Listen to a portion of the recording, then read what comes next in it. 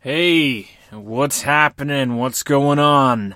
This is 365 Honest Questions About the Bible. I am your long-suffering host, Dante Stack. And today, ladies and gents, we are on part 3 of a 3-part question. So the grand finale, the denouement, if you will, of this question. The final countdown, the final climax, the end.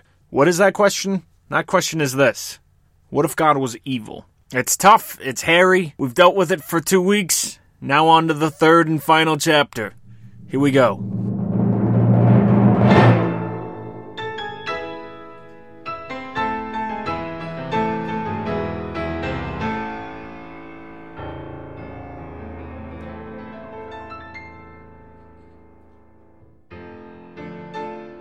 There's a lot of reasons not to like Adolf Hitler.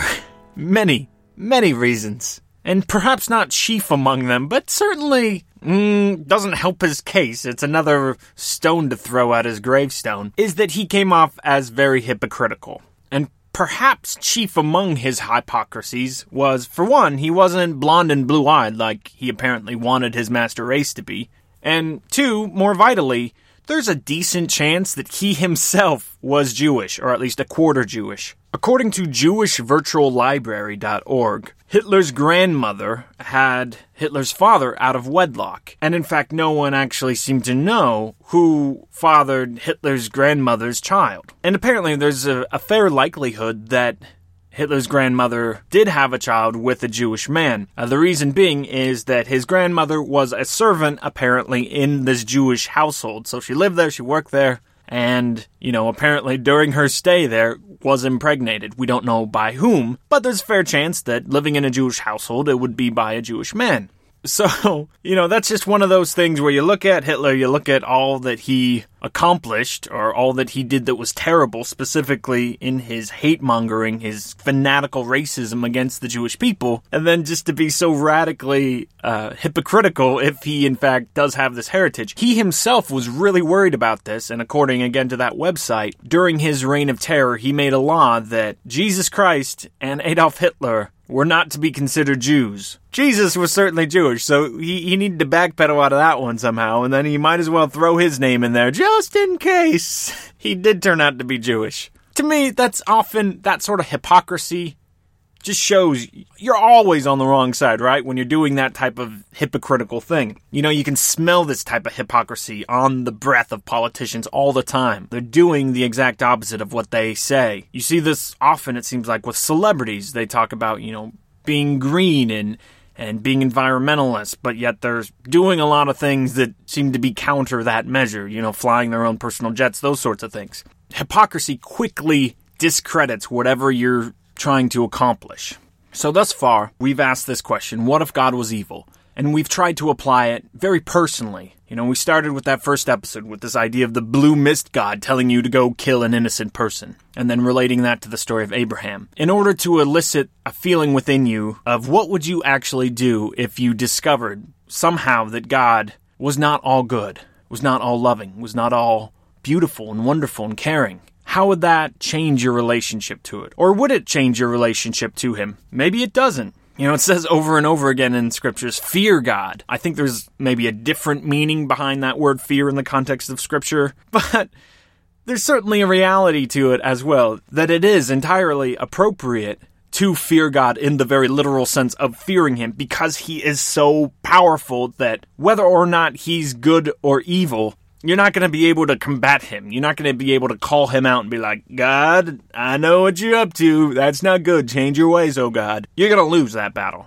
No matter whether God is actually an angel of light or an angel of darkness. We're the tribes people trying to go into war with sticks against the 20th century Western military that just went in with Gatling guns and just mowed down these tribal peoples. There's no chance, So again, first episode, we just tried to dwell on this idea of how does our perspective of God and God's goodness change us in our relationship to him? And then B, this story of Abraham nearly sacrificing Isaac, what does that say about God, especially when all the other gods on the block are asking for their followers to sacrifice their firstborn and do these hideous things? And then last week, we blew that picture up and looked at the mainframe of the claims that God called the Israelites and God called his people to genocide other nations, other people groups. And we specifically looked at God calling Moses and the Israelites to slay all the Midianites. And if you're new to our program, what we try to do is to set up a culture and an atmosphere and an environment where we can ask honest questions about the Bible without feeling the burden of, if I don't come away with an answer to this, I'm an infidel, or I have to have my Sunday school answer ready by the end of the episode. No, I don't believe that's authentic living or authentic faith. So for me, who is a Christian, I'm bringing these questions up and I'm vetting them and I'm trying to wrestle with them, not as a way to alienate myself from Christianity or alienate myself from God. By no means. I'm doing this to get closer to him and to actually wade in the muck of the difficult questions that I don't have answers to. And spoiler alert, we're not going to actually answer these questions in this show. That's not what it's about. It's about asking it. And so with no further ado, when I started this series, I wanted to find a scenario where we could most profoundly ask and vet the question of, is it possible God could be evil? And just throw that at myself or throw that at you and see what happens. And when I dwelled on that, the thing that seemed most obvious to me was to look at a scenario where God said, I'm not going to do this, or I can't do this, and then he does it. So this question of hypocrisy is the one we're going to today. God says many times in the Bible that he will not lie. In Numbers 23, actually Balaam, who we mentioned just last week and we just saw slaughtered last week, the weird prophet guy, actually talking about God, says, God isn't like man. He does not change. He does not lie. Essentially, the same thing is repeated in Isaiah chapter 40, verse 8. And then in Hebrews, the writer of Hebrews actually says in chapter 6, verse 18, that it is impossible for God to lie. And I think the underpinnings of that are that it goes against his nature and that would violate his holiness. So it's not just something he won't do. It's something he physically can't do, which is kind of putting up that question like, can God make a stone so heavy that he can't pick it up? Well, apparently there's a formula out there. God can be of such a character that there are things that he can't do. In this case, the writer of Hebrews is saying, because of his character, because of who he is, he literally cannot lie. And one more instance of this, Paul, in his letter to Titus, begins it this way. Paul, a servant of God and an apostle of Jesus Christ, for the sake of the faith of God's elect and their knowledge of the truth, which accords with godliness in hope of eternal life, which God, who never lies, promised before the ages. God, who never lies. And I'll go one more for you. Jesus himself, in John's Gospel, chapter 8, verse 44, he's yelling at the Pharisees and he says, you're just like Satan, the father of lies, because it's in his character that everything he says is going to be a lie. This is a very rough paraphrase, but essentially Jesus is equating Satan's character with lying, saying that he's the father of lies, all lies come forth from him because that is who he is. Similarly to how God can never lie because of his character, it appears that Satan can only lie because of his character. So then, if there was something in the Bible where we could point at and say, look, here's a very obvious lie, then we would be in trouble, right? If we found a passage and it said right here, and then God lied and said blah, blah, blah, that would be a difficult thing to come across and almost irreconcilable, right? Well, you can exhale. We're not going to find that, right? There's nowhere in Scripture, as far as I know, and I've read it several times, that I saw and it said, and God specifically lied saying blank. However, there is the little story of King Ahab and King Ahab's demise. So we're going to go through this story, and I don't have much commentary on this. I don't know what to do with it, so we'll just go through it. I'll lay it on the table for you, and then after I'd like to make a few closing remarks about this whole question that we've been wrestling with for 3 episodes, and then we'll be done. We mentioned way back when, I think episode 3 may have been the first time I referenced it, about the intensity scale of questions that we ask here on this program. This one is definitely a 9.5, because I just don't know what to do with it. So, we saved the best question for last in our series here.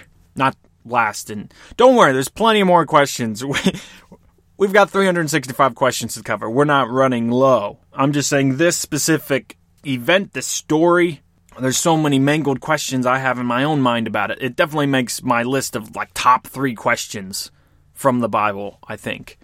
I haven't written that list, so I don't know for sure if it would make. Anywho, I'm getting off topic here. The point is, This is a weird, tough passage, and it actually shows up in 2 different books of the Bible. So if you're not super familiar with how the Bible's laid out, or what each book of the Bible is about, let me provide some backdrop here for you. So we've talked in previous episodes. Once upon a time, God calls this guy Abraham out and says, look, Abraham, I know you don't have any kids, but you're going to have some kids, and you're going to be the father to a great nation, and they will be my chosen people. Okay, fast forward, that people ends up being the Israelites.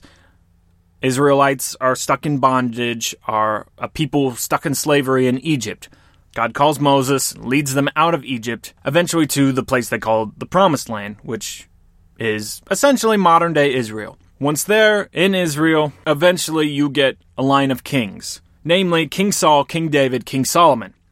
And then after Solomon, the nation of Israel breaks up into 2. In the north, you have the nation that's continued to be called Israel, and the south, a nation that's called Judah.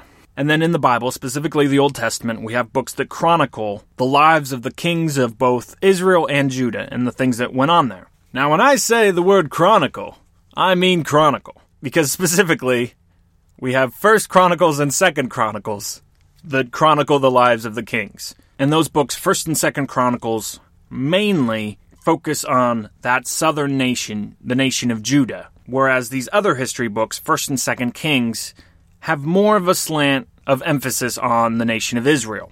Okay? Got that?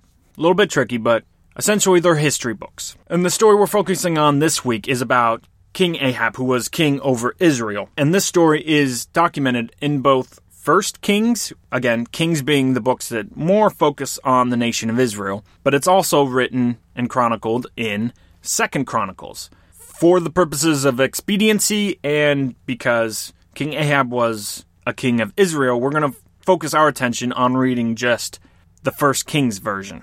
But you can look it up. Both passages are almost verbatim the same. But here's the thing.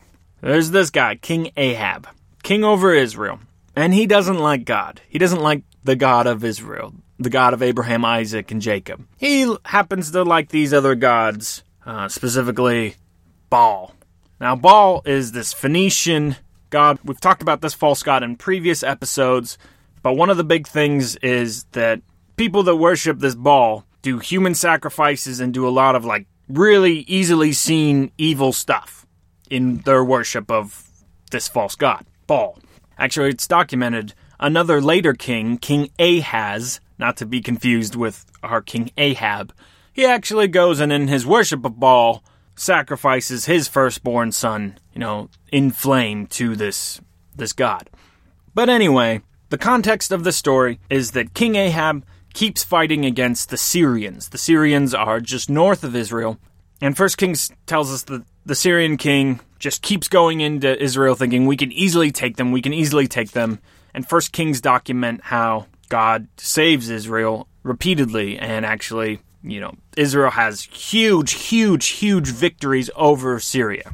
And these wars were defensive wars for Israel. Israel was not the invading party. It was the Syrians coming south, just thinking hey, we can easily knock these dudes out. And then God, boom, saves Israel each time.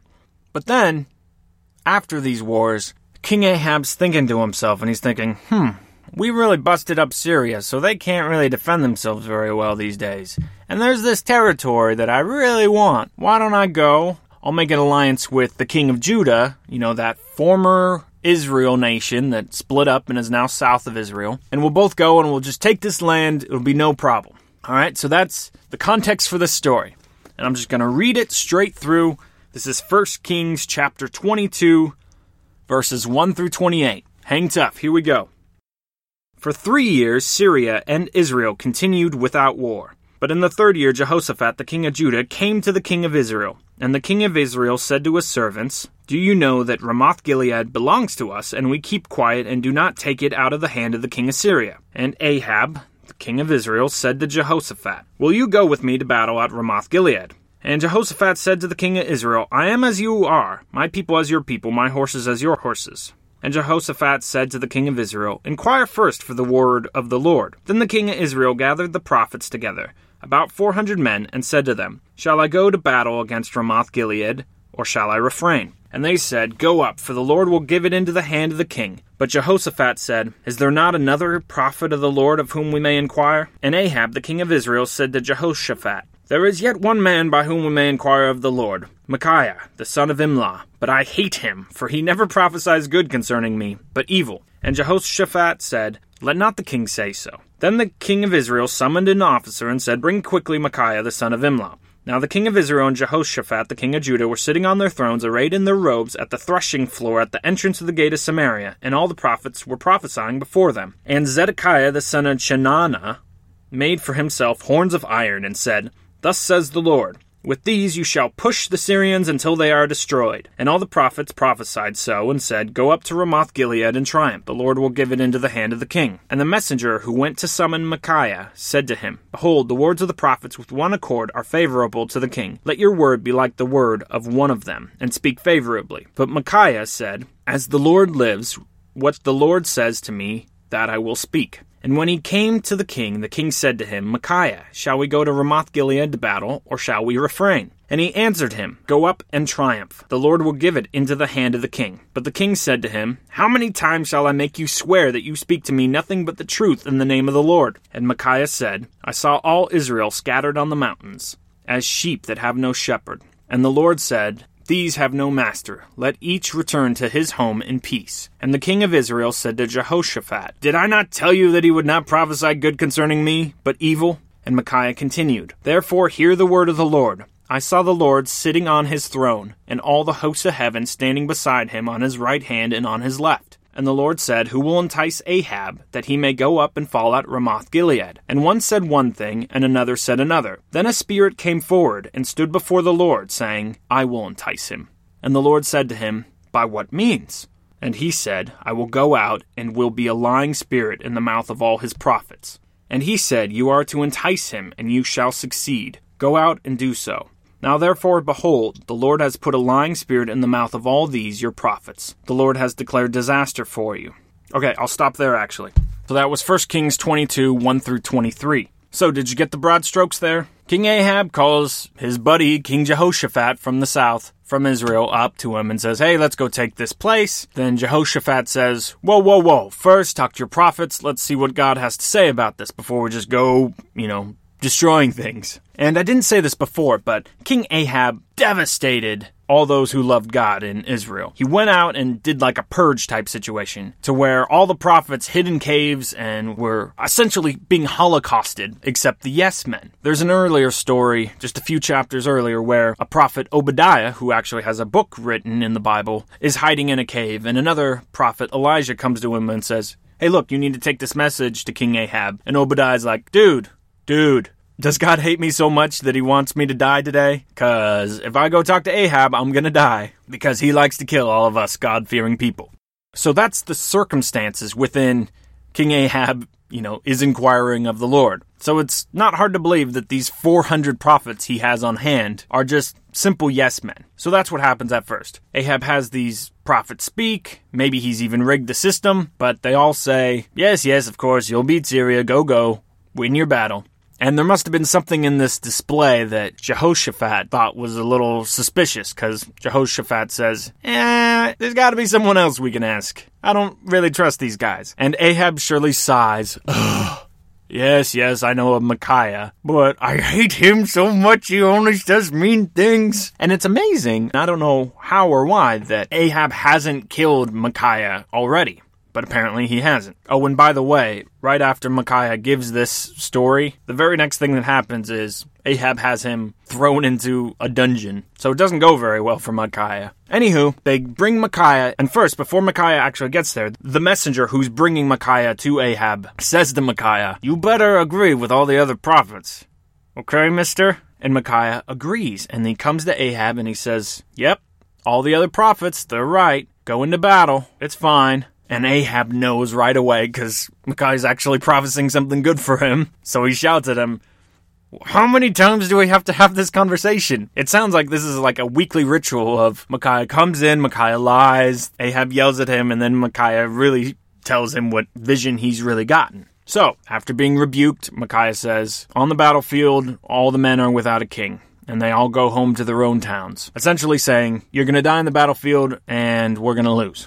And if the story ended there, okay, but it doesn't. And then Micaiah goes on and says, I saw God talking with the other spirits. Who are these other spirits? I don't know. The host of heaven is what the scripture refers to it as. And God's saying, who's going to get Ahab to go into battle here? Who's going to entice him? Who's going to lure him to go into battle? And Micaiah says that a bunch of spirits apparently are talking back and forth and they're having a conversation. You know, this is something unprecedented. I can't think of anywhere else in scripture where you have this image of God like in his council and he's like throwing out ideas. You know, it's like in the writer's room, like, hey, what should happen next, fellas? Should Ross get with Rachel in the next episode? Or should we keep milking that for another couple seasons? And this one shy writer, you know, raises his hand and says, well, they could go to Vegas and get really drunk and get married, but they don't actually mean it yet. So it's kind of a tease. And then God's like, that's what needs to happen next season in Friends. Let's go with that. That's kind of the feel here of like, God's taking the best opinion out there. And one spirit raises his hand and says, I'll go and I'll lie. I'll be a lying spirit in the mouth of the prophets, and that'll get Ahab to go. And God says, yes, I like that plan. Go do this. Go lie to Ahab. And apparently that's what happens. Micaiah finishes his speech. Ahab throws him in the dungeon, and then Ahab goes into battle and subsequently is killed. That's our story. Now, like I said, this isn't God lying. This is God sending out someone to lie. From what I read, the general consensus seems to be that this is a demon. God's sending a demon to go and do this thing. Now, why? I've heard people explain it as the demon wants just to be an agent of chaos. The demon wants to do bad things, and God's using this bad thing to make good come from it. You know, Ahab was a bad king leading his people in a bad direction, so having Ahab die is a good thing. But why do it this way? I mean, if God wanted Ahab dead, he could have done it a million ways. He could have gone Zeus on him and sent a lightning bolt and struck Ahab dead that day. Why use what God's called as sin to produce the ends that he wants? I don't know. I don't know. I want to pull out my hair. This story makes no sense to me. And it's made almost all the more bizarre because we don't get this window into, you know, God's counsel or God's heavenly realm in other places. This isn't like, yes, God sometimes, he has his council of angels and he likes to talk with them and they throw around ideas. And yeah, he lets demons walk around there for some reason. You know, as Christians, we're called to stay away from even the appearance of evil. And I know God's got a different standard for himself, but this is like bringing evil in and then using it to accomplish your ends. Like, I don't know. I'm sorry, I'm without words. I don't have a good commentary here. I don't know what to do with this story, and it seems bad. I don't like it. I don't know why God would choose to operate that way. If Satan is the father of lies, and all of his work, all of his actions produce death and evil, why associate yourself with that? Why use that agent of death to do the very thing that you've commanded that holy people, those who follow after your footsteps, shouldn't do? Here in Tyler, Texas, I'm a part of a film club that watches movies and has discussions once a month. And we started to do a series last month on doubt. So we're going to watch 6 movies that all have the theme of doubt. And so naturally, we started with the movie entitled Doubt. And if you're not familiar with the film, it stars Philip Seymour Hoffman and Meryl Streep, Amy Adams, excellent film. And it revolves around this idea that in this Catholic school, there's a priest who's probably, maybe, we're not sure, molesting a boy. And this one nun is convinced, even though she doesn't have evidence of it, that he's doing this. And she almost does evil things to try to bring this molestation to light. And then the crux of the film pivots on her actually lying, telling a lie, and then she gets the results that she wants, at least in part. It's more complex than that, but it goes with the theme or the idea of, you know, if you're hiding people from the Holocaust, or, you know, you're hiding Jews in your basement because the Nazis are banging on your door and asking you to give up all your Jews, and you say, there's no Jews here, that isn't a sin, that's doing a good thing, you know? That's in service of the Lord, so it's not wrong. And maybe that's true, but now our waters are getting, like, murkier and murkier, especially when God does it himself. He uses a lie to accomplish his ends. And I've heard explanations like God will use all things for good, and it's not that he sent out this evil. It's that he used the evil for good. But in this scenario, he's listening to a whole lots of other ideas. Surely some of the angels were raising their hand, giving up ideas that were not, hey, let's lie. And God specifically took this one and sent him out. And by the way, I've said that the general consensus is that this is a demonic spirit he's sending out. A fallen angel, someone that he's cast out of his heavenly realm. But the text itself doesn't say that. So this could be one of God's faithful angel servants. We just don't know. What do you do with a problem like Maria? What do you do with a problem like this weird lying spirit incident? I don't know. I wish I had an answer to this one, but I don't. So with that, we conclude our 3-episode question, what if God was evil? And I don't want to just leave it on that weird feeling. So I have a couple final thoughts in this instance. There's a passage in Daniel 4:35, where it says of God that God will do what God will do, and no one can stay his path or stop him. And that's kind of how I feel moving out of these waters. We said in a previous episode, God doesn't stand on trial. God doesn't feel the need to answer for himself about what he does. He does what he does, whether we like it or not. And I also want to say that, you may read these passages and this may be very discouraging to you. You might just come away from these 3 episodes and just feel like, well, I don't know what to think now. I don't know what to believe. I don't know what to do. And my charge is that whether you're someone who has faith or you're someone in a period of doubt or you're straddling the line between faith and complete atheism, or if you're someone who's in the atheistic camp or the doubters camp and you're wanting to use the content of these last few episodes, these questions, these passages of scripture as spears, as evidence against the God of the Bible, or against belief, I should say, then I want you to realize that you're doing it for emotional reasons, right? None of these stories elicit a faith in nothing. None of these stories, should propel us as evidences for there being no God. What these stories do is they tell us about the character, they tell us about the decisions and the ways God acts in time and in history. So you might come away from these questions and think, well, I don't like the God of the Bible. I don't like how he acts. And I think that's an authentic response. And I think that's okay. I think when you look at these passages and you don't understand, or if you even feel anger or you feel frustration, I think those are okay because the Bible doesn't clear everything up, especially in these passages. It leaves it murky. So I think to feel murky about it, to feel confused or feel lost even, is okay. What I don't think the Bible leads you to is to think, I feel anger, therefore I'm shutting off any concept of God. I'm shutting God off from my life, or I'm shutting off faith. I'm shutting off wrestling. That to me is lazy, and it's also not really what we're talking about. I think you can only have this conversation about what if God is evil, or what if God has done evil things, if you're believing in God. If you're not believing in God, then you're just looking at these passages and you're thinking, oh, here's another case of where religion has led people to do bad things. But it would be unfair to take that and to have it both ways. To say, look at what religion causes people to do, and to say, and I don't like your God. You can't have it both ways. You have to first decide if you believe in God. Then, once you do, then you can start wrestling with who he is. Hopefully that makes sense. If it doesn't, well, we'll come at it again another episode and we'll take another stab at talking about these same sorts of things. So, give me more time.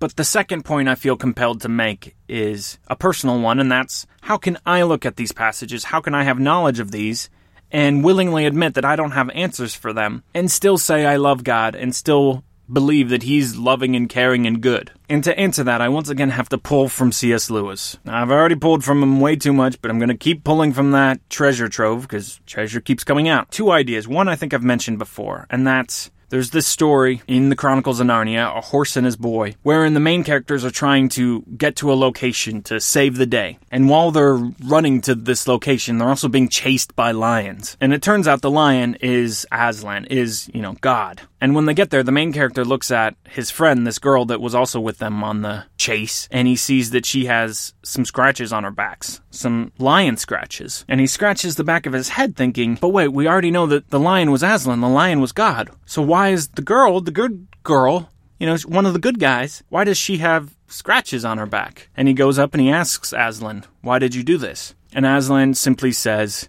that's between me and her. None of yours. None of your business. And when I read these passages I don't understand and jump to conclusions like, God, you're bad because you sent this lying spirit to deceive Ahab, I'm operating with such limited information that I think it's kind of gossipy of me. I'm making an accusation without all the information, and I don't even know God that well, so I don't know the limits or the entire character to define him to say this is good of you or bad of you, God. And secondly, in another Chronicles of Narnia book, The Silver Chair, there's this girl and she just arrived in Narnia and she's super thirsty and she's dying of thirst and she sees a river and she really wants to drink from that river, but on the other side of the river is a lion. And she wants to go down and drink from the river, but she's afraid that the lion will pounce on her as soon as she gets that close. And so she asks the lion, who, of course, is Aslan, Lion, are you going to eat me if I go and I drink from this river? And the lion says, I've eaten many other boys and girls. And, a scary response, but not an answer. And eventually the little girl comes to the conclusion that she's dying of thirst, she's dehydrated so badly that whether the lion eats her or not, she's got to drink from the water. She has to overcome her fear because she's going to die of dehydration if she doesn't drink. So even if the lion's going to eat her, she's going to take a sip of that water. And that's how it is with God. Even if he's going to kill us as we run to him, there's no other option. The game is rigged, guys. Whether you like to admit it or not. There's no one else to turn to. If you're angry at him, well, you better do something with that anger. Because Baal, the false god that asks you to sacrifice your children, he's not going to do anything for you. And to get away from these metaphors, these analogies, for me personally, I believe God is good. Because the only litmus test I have at the end of the day is, has he shown up and been good for me? And the answer is yes.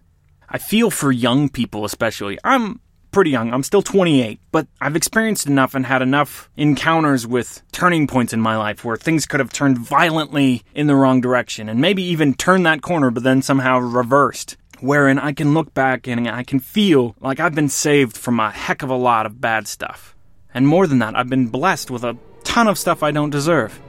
Are there going to be more tribulations in my life and sucky things are going to happen? Absolutely. I don't look forward to them, but I believe God has saved me from a lot of devastation.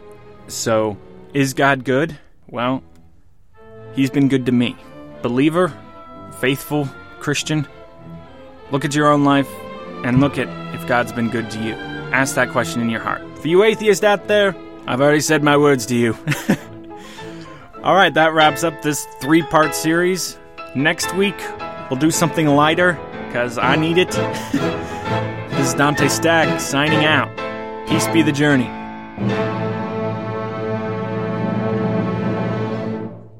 365 Honest Questions is produced by myself, Dante Stack. Guys, you can find a whole lot more stuff on my website, dantestack.com. Go there, find other goodies, and as always, if you want free stickers for this podcast and my other podcast, Solve the World. Solve the World, by the way, is a week-by-week fictionalized story that I've made. I'm trying to imitate like the best of TV shows these days where they have a well-plotted, well-paced show that unravels a story over a season or 2 seasons or a 3-season arc. I'm trying to do that in weekly podcast form with sound effects, music, and a fully written story. So check that out. If you like stickers and you want stickers for this podcast and that podcast, all you got to do is write a review for me on iTunes. You can find instructions on how to do that on dantestack.com. Thanks, guys. See you next week.